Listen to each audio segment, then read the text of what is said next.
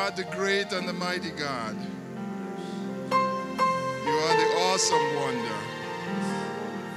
You are the first and you are the last. Before you there is no other. Besides you there is no other. You alone are the most high God, the one that dwells in the highest of heights. The heavens, even the highest of heavens, are your dwelling place, your throne room, O God. And the earth is your footstool. We worship you, O God, because there is no other God to worship. For all the gods that men have are but mere idols, the works of man's hands. They have eyes that do not see. They have ears that do not hear. They have mouths that cannot speak. They have hands, but they cannot save or deliver. They have feet, but they cannot walk. But you're a God that is alive and well. You are, you were, and you are forevermore shall be. We trust you. Eternally we trust you. For you have proven yourself trustworthy. You have shown yourself faithful. Your loving kindnesses and your tender mercies are renewed to us every day, O Father. And what can we say but thank you, Father? Thank you for who you are. Thank you for what you've done. Thank you for what you mean to us, O Father. For we recognize that apart from you, we are nothing.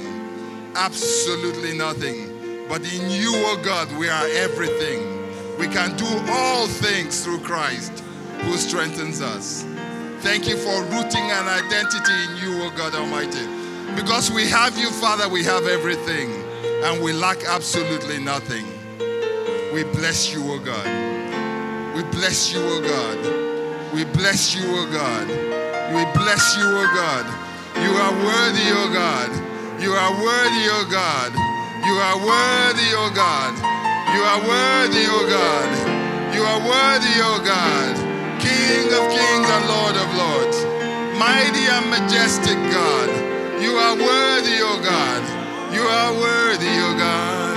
You are worthy, O God. You are worthy, O God. There is none like you, O God. You are worthy, O God. You are worthy, O God. You are worthy, O God. Hallelujah. Hallelujah.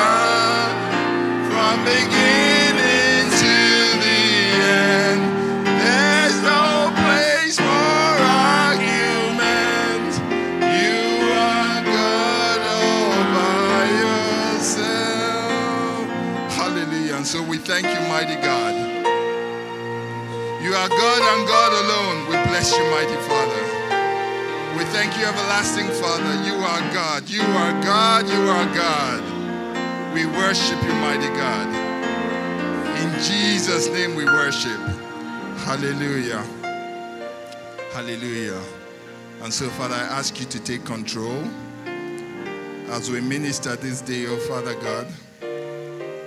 that you give us the tongue of a ready writer. You give us the lips of the discerning, the tongue of the wise, that will speak words that are appropriate and fitting, oh God. Be exalted in the congregation of your people, Father. In Jesus' name we pray. Hallelujah. You're welcome, everyone. Thank you for coming out this evening. When I first came in, it was a scanty room, so I was asking Pastor, did I scare them off from Sunday? And he said no. But it is good. There's some echo feedback. Am I standing to... Okay. Well, hallelujah. I just wanted to continue the conversation we were having on Sunday. Ministers of reconciliation. We talked about the ministry of reconciliation. What is it? And why has God called us to it? There was an angle that we brought out on Sunday, and I kind of wanted to bring a second dimension to what God had given us. So today we're talking about the ministers of reconciliation, my brother's keeper.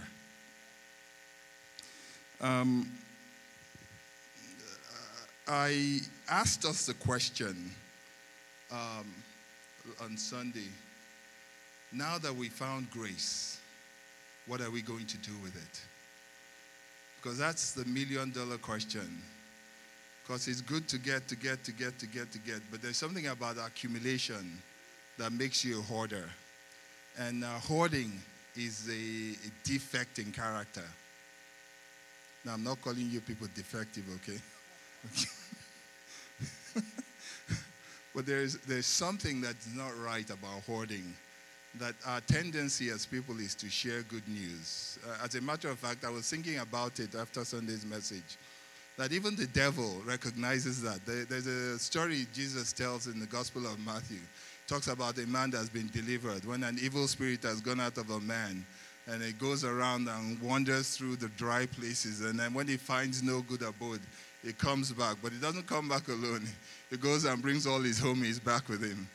And so the person's latter state is worse than his former. So even the devil likes to share bad news or his form of good news with his own people. And we have the ultimate news. And why do we tend to hoard it?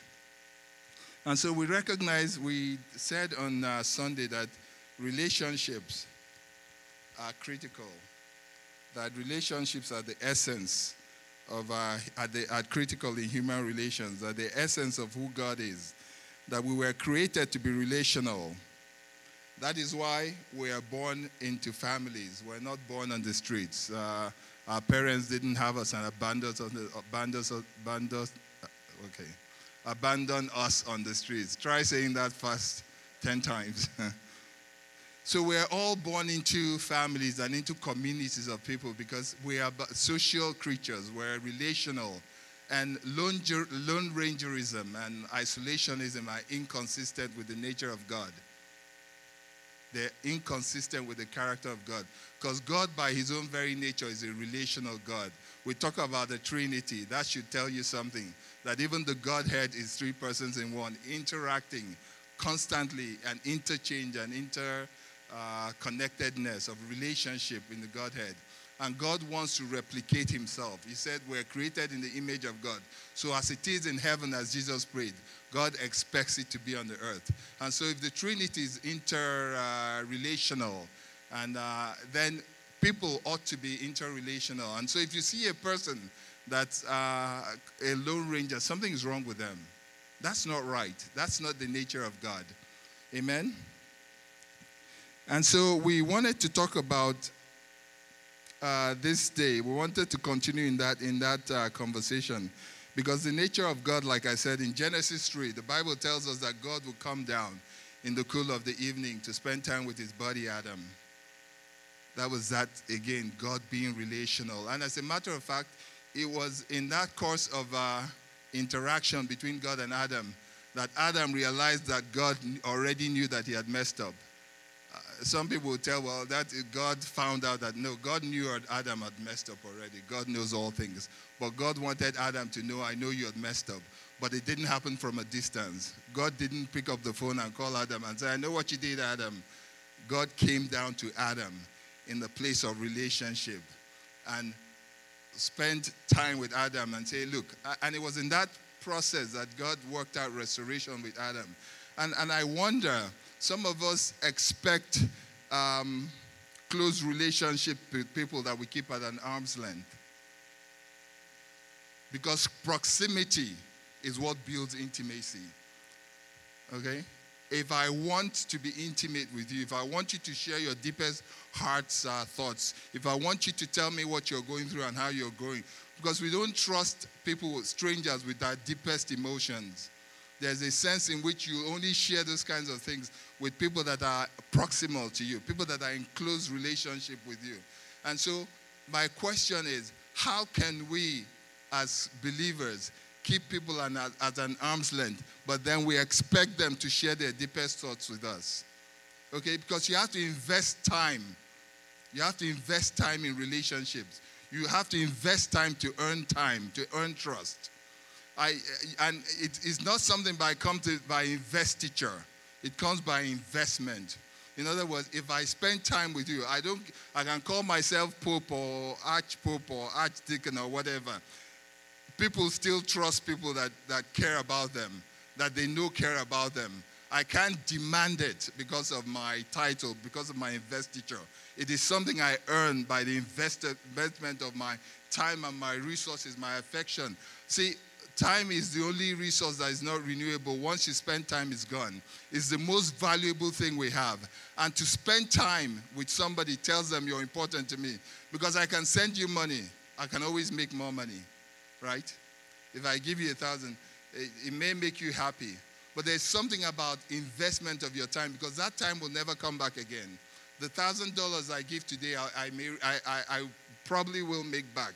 But that time I spend with you will never come back. So I've given you a portion of my life, which I'll never get back. And people recognize that when you invest your life in them, that you then earn the right to their space, to their affections, to their deepest thoughts. Then you can speak to them where you are. See, people want to know how much you care before they care how much you know. And we're very quick to begin to preach at people. And they pay you the courtesy of pretending that they're listening to you. But they're in your face, their real self is somewhere else. And so if we want to do what Jesus, if we want to be like Jesus, we have to cultivate the habit of investing time in people. Jesus invested his life in 12 people. And so whose life are you invested in today? Whose life are you investing in today? All this grace that you have given. See, if you invest grace, you earn souls. If you invest money, you'll make money. You'll get shares and dividends. That's why we all invest in the stock market, because your return is money. But the investment of grace yields a dividend of souls. And so we can't, I know we pray for souls, yes. But the praying energizes your doing. God tells you, okay, go to this sister, go to this brother. When you sit before them, this is the strategy that you are going to follow to get through to them. God gives you insight. God gives you strategy. God gives you direction. But there's no substitute for spending time with people. And you notice that even Adam, after he had offended God, God didn't abandon him. God still made for him a covering to tell him, look, you're important to me.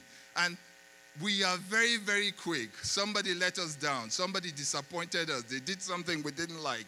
They looked at us in the way we didn't like. They said something, or we heard they said something, or we thought we saw them do something. And we're so very quick to cut off from people.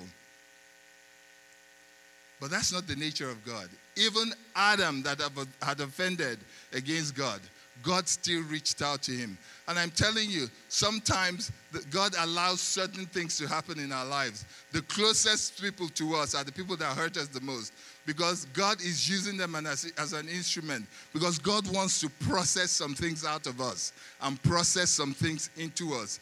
If Joseph's brothers hadn't done to Joseph what they did to Joseph, Joseph would never have left home.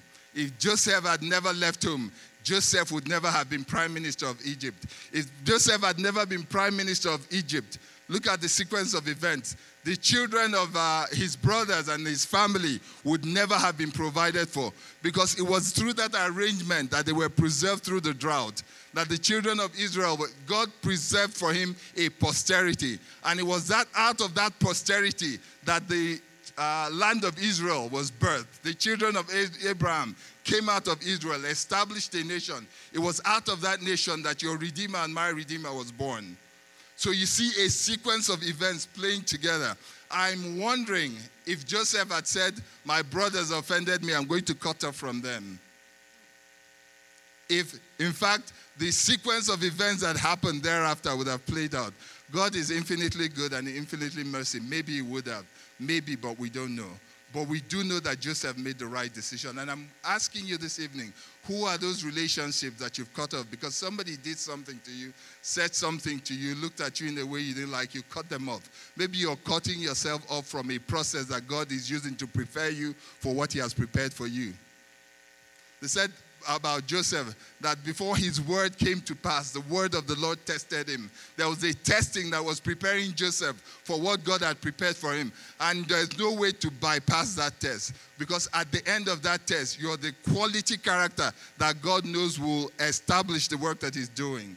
And so don't be quick to cut off relationships because somebody has done something or said to you. Go back and reach back out to those people and mend relationships again. That's the currency of the Spirit. Pastor has taught us that here.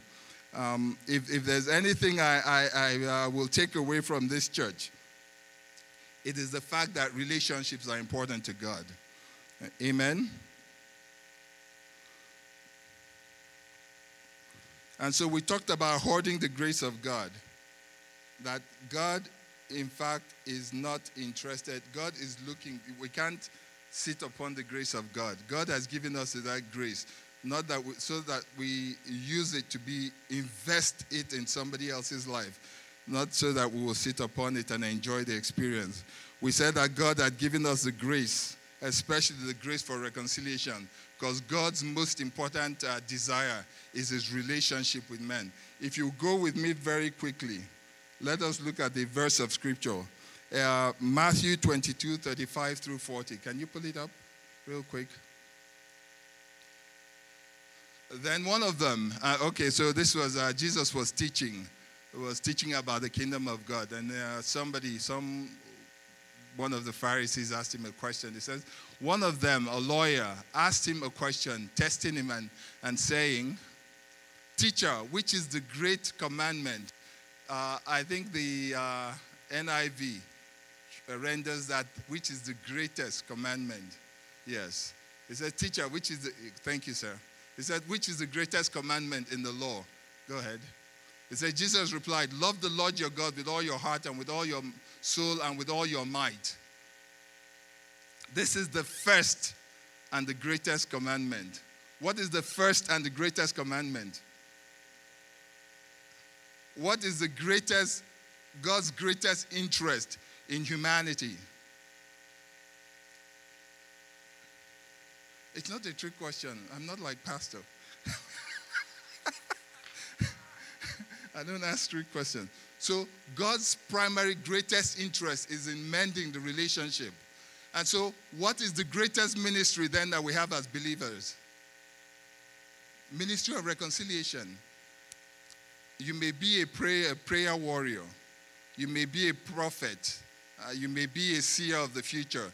You may be able to multiply bread and to multiply loaves. You may be able to do great and awesome things. But if you're not reconciling the men back to God, you need to go back and think about your ministry again. Because all of those things are given us so that we are able to effect that ministry that God has given to us as ministers of reconciliation. If all of my ministry is not enabling me to be a minister of reconciliation, then am I engaged in God's ministry? Is a question I need to ask myself. And so I'm asking you today, of all of the things that you're doing, is all of your ministry geared towards bridging the divide between God and man? If it's not, you need to pray, God, lay that burden in my heart so that when I see a person that is lost, I will begin to feel the same way you feel about them. That God's heart grieves and breaks when he sees a child that is abandoned. God's heart breaks when he sees a person that's carrying a heavy burden that they shouldn't be carrying. God's heart breaks when he sees people that are wandering lost, when there's in fact that a shepherd that has created a sheepfold for them. All of those things break God's heart. But does it break our hearts? Does it touch us? And do we even notice? Are we so preoccupied with our own agenda and the things we're doing, running here and there, helter-skelter, that we don't even notice the ministry that God has given to us? Have we become too busy for God?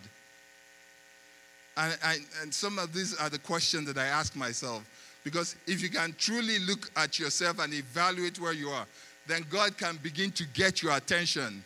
Because then the things that were hidden in plain sight, you begin to see them. That co-worker of yours that's been struggling, for whom you had the answer, suddenly you begin to take notice of them. That neighbor of yours that is wrestling and struggling with all kinds of issues, but then you've lived right next to them. God will begin to open your eyes. See, there's a problem that I think the problem that we have, and I'll ask you, when I ask the question, do these things bother you? Are you concerned about them? Most of you say, no, I've done this and that. But I think the greatest answer is not what you tell me, but what I see you do. I talked on Sunday about something I called passive indifference. Well, we're indifferent, we really don't care. Or there's benign disinterest, We know, but I'm not interested. I have other things going in my life. Or there's malignant disobedience, where I know, but I don't care enough to do about it. God says go left, and I'm like Jonah, I'm going to go right. That's malignant, because you can't claim ignorance. You can't say that you don't know. And after this series of teachings, you can't say you don't know either. And the proper response is, God, help me so that I can be all that you have called me to be.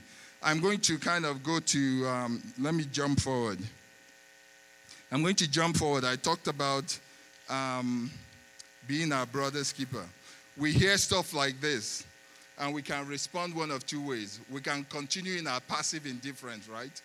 Or we can respond as God responds, as God expects us to respond. Where we say, God, help me. I believe, but help my unbelief. Or we can be like Cain. If you read the Genesis, and I don't think we have time to read the entire story, but in Genesis chapter 4, the Bible talks about Cain. Cain was really upset as to how God treated the sacrifice that he brought to God, as opposed to how his brother Abel's sacrifice was received. And I think this thing really ate him up, so much so that he decided he was going to take his brother out. And so he took his brother out. Yes. He took his brother out. And ultimately, God came and demanded, where is thy brother, Cain? He said, Cain, where is your brother? And here's what he asked God. He says, am I my brother's keeper? In other words, what's my business? I mean, who made me guardian over my brother? And you recognize that God, it's interesting, because God didn't respond to that question. God began to do a few things immediately after that. There is nowhere in that verse of scripture, if you read the story, where God called Cain and said, Cain, okay, here's your brother Abel. Now I give you charge over your brother Abel. Has anybody found that in the scripture yet? No.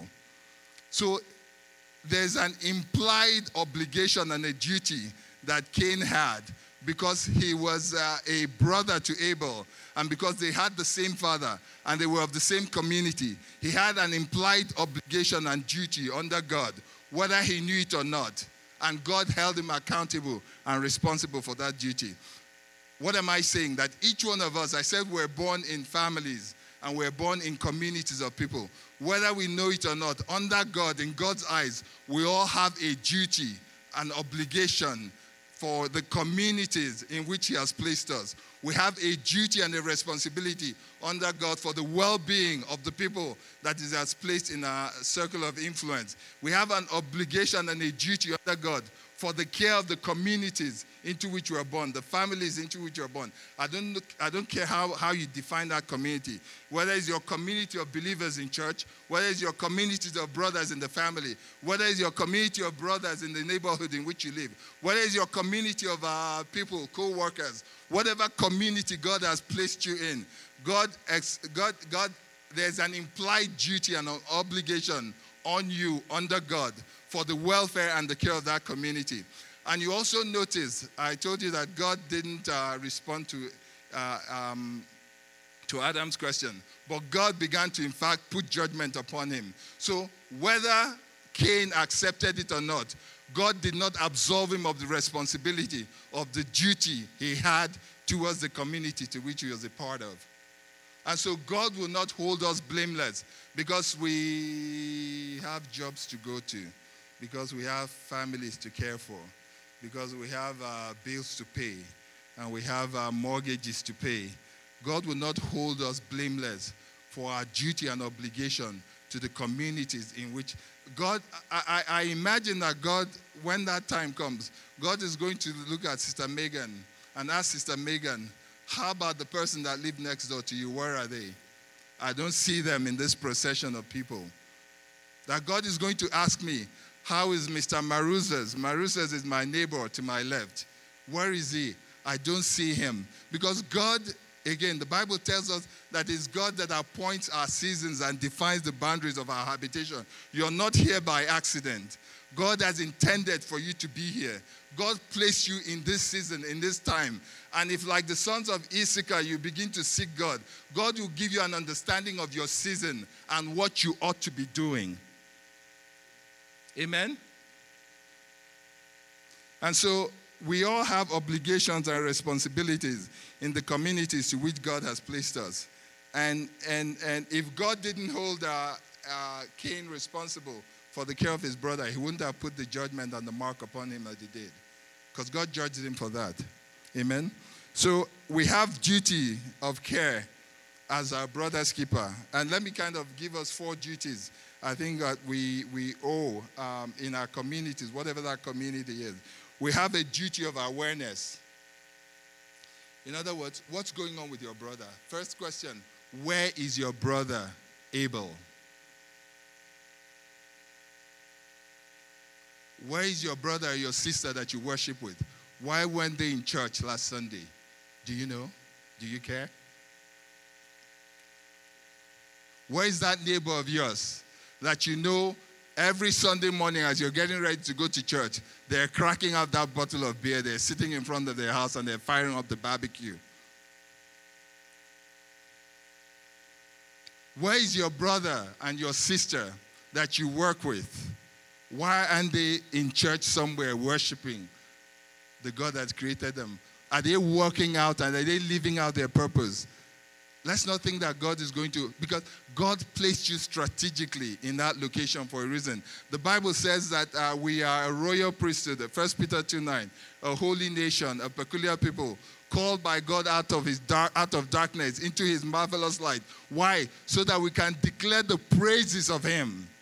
God said that I think Acts 17:24 said that God strategically has placed us, defined our boundaries and location. Why? So that men everywhere will reach out to him and touch him, though he's not far. So God placed you in there, not so that you make $1 as good as $1 is.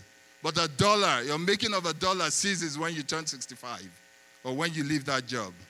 There's an eternity that exceeds that living that you're making from $1, and God is looking for a return of the investment of his grace upon your life. He's going to ask you, like the master that took a trip and asked his servants, invested it upon them all kinds of graces. You call them talents, I call them graces. He invested all kinds of graces on them and came back to demand from them, what have you done with the grace that I invested upon your life? Amen? So we have a duty of awareness. I talked about proximity. We need to We need to be close to one another. Again, that's the way you earn the right to somebody's heart. That they can open up with you and say, my husband is beating me. My wife is a witch. My children are rebellious. Because people are not free with that kind of information. But if they trust you enough, knowing that you pray over it, you counsel them right, they will open up to you. But you have to be in close proximity to them. So we all have a duty of awareness for the welfare of our brother. James 5:16 says, pray for one another. Okay? I need to hold your hands and agree with you and pray with you over your circumstance. We have a duty of covering. The Bible says in Galatians 6:1, if a brother is caught in a sin, you who are stronger, encourage him. So we have a duty of covering. It is said that the Christian army is the only army that kills its wounded. But if I have a duty under God for the welfare and the well-being of the community that he has placed me in and the people he has surrounded me with, then I have a duty to cover them. Okay? Yes, you did wrong, but God is able to restore you. Yes, that thing happened, but there is a grace available to make that situation right. Yes, you're carrying a heavy load and a heavy burden, but I tell you, there's a God whose shoulders are broad enough. Why don't you hand that thing off to him? Amen? That's how we utilize our grace. Okay, so we have a duty of covering. We have a duty of support. Proverbs 17:17 says, a brother is born for adversity. The worst place to be in is when the walls are closing in on you and you have nobody you can run to. That's the loneliest place in the world. There was a story I watched on National Geographic. I think it was one of these people that study this native people in the Amazon that haven't seen civilization. I don't know what they call them now. I just can't think right. But anyway, this guy had gone to this native Indian community that lived in the Amazon. And over time, he had learned their language, he had learned their customs, and he had essentially become one of them. And so he married a native, the guy was from New Jersey, married one of the natives, and then took the lady from that small tribal community where they wear loincloth and they wear leaves, and that's everything else all hangs out there, you know. That's free. They kind of show everything that God gave them because it's nothing to them. But he brought her to New Jersey, and you can't live like that in New Jersey. If you walk the streets, the cops will pick you up and take you to the man's cuckoo house, right? And so they were documenting this native Indian woman's life. She had 2 children with this man. They moved to New Jersey. And then she started to wear jeans and to dress up in clothes that constricted her. And invariably, she left, abandoned her husband, abandoned her children, and went back to her community. Because she said that there are many people living in this community, but they are all alone. She was alone in a crowd of people. She couldn't deal with it. She had so much less in her native Indian community that she came from, but she had the quality of life. She had people that surrounded her, that supported her. So all the cars in New Jersey, the big tall houses and the skyscrapers and the restaurants didn't mean anything to her. She was willing to walk away from all of those things because she had a quality of relationship amongst her tribal people, running around in loincloths, dying from all kinds of diseases that have been cured in Western world. But for the sake of that bonding, that relationship she had, she was willing to abandon New Jersey to go back home, abandon her husband, abandon her children, just for the quality of that relationship. So we have a duty of support. Amen? And we have a duty to care. In Matthew 25, verses 40 through 45, the Bible tells us the story where on that day, it says the king, the day of judgment, that Jesus is going to come in his glory and is going to get all of the peoples from all of the nations, that the sheep will be on his right and the goat will be on his left. And then he will tell those on his right, he said, come into my kingdom, you who are favored of the Lord. He says, when I was hungry, you gave me to eat. When I was thirsty, you gave me to drink. When I was in prison, you visited me. When I was sick, you visited me. And they said, look, when did you do this? When did we do these things? He said, inasmuch as you did it to the least of these, that you did it unto me. So that in sense, Jesus was saying that when you serve the community, you're serving God. So when the Bible says, present your bodies a living sacrifice, holy and acceptable to God, which is your reasonable act of worship. Maybe God is calling us, maybe we haven't understood that verse of scripture. Maybe God is calling us to give up of our creature comforts, to sacrifice the things that make our bodies comfortable, and be willing to put ourselves out there on behalf of of other people, of the least in the community. Who are the least in the community? Donald Trump may be president of America, but in God's eyes, he may be the least of people because he doesn't have the grace that you and I know. So the least of these are not necessarily the poor and the downtrodden and the outcasts. Yes, they may be the least of us. But a person that is cut off from the lifeblood of God, the lifeblood of Jesus, from eternal salvation, is in fact the least of these. And the Bible is telling us if we are willing to put ourselves out, to make ourselves uncomfortable, to go to the highways and byways and compel them to come in, maybe that's the reasonable act of worship that God is looking for from us. Amen? So we have a duty of care for our brethren. And if we do that, then we're indeed our brother's keeper.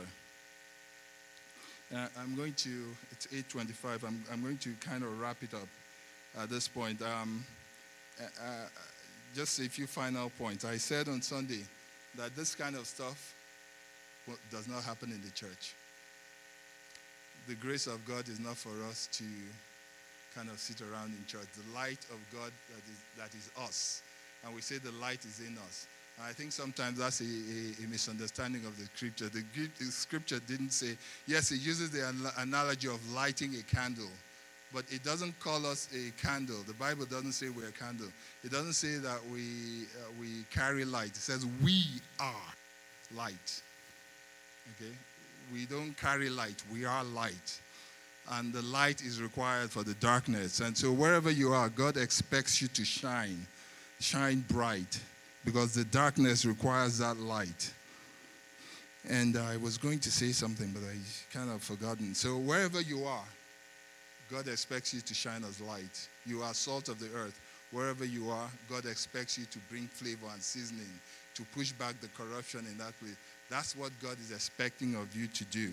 Expecting of you. And that's the grace he has given upon you. That's what he expects of you. I remember I saw, I think it was Denzel Washington gave an interview. And he said when he really took his faith seriously in Hollywood, that he went to his pastor and said to his pastor, he thinks that God is calling him to the ministry, right? That he wants to prepare for the ministry. He says, he wants to prepare for the pulpit. The pastor told him, you already have your own pulpit. Said, you have a better pulpit than I have. All of you in your various capacities have a better pulpit than anything that happens here. And if you will use that pulpit, God is going to bless you and reward you. I'd like us to spend a minute in prayer. Because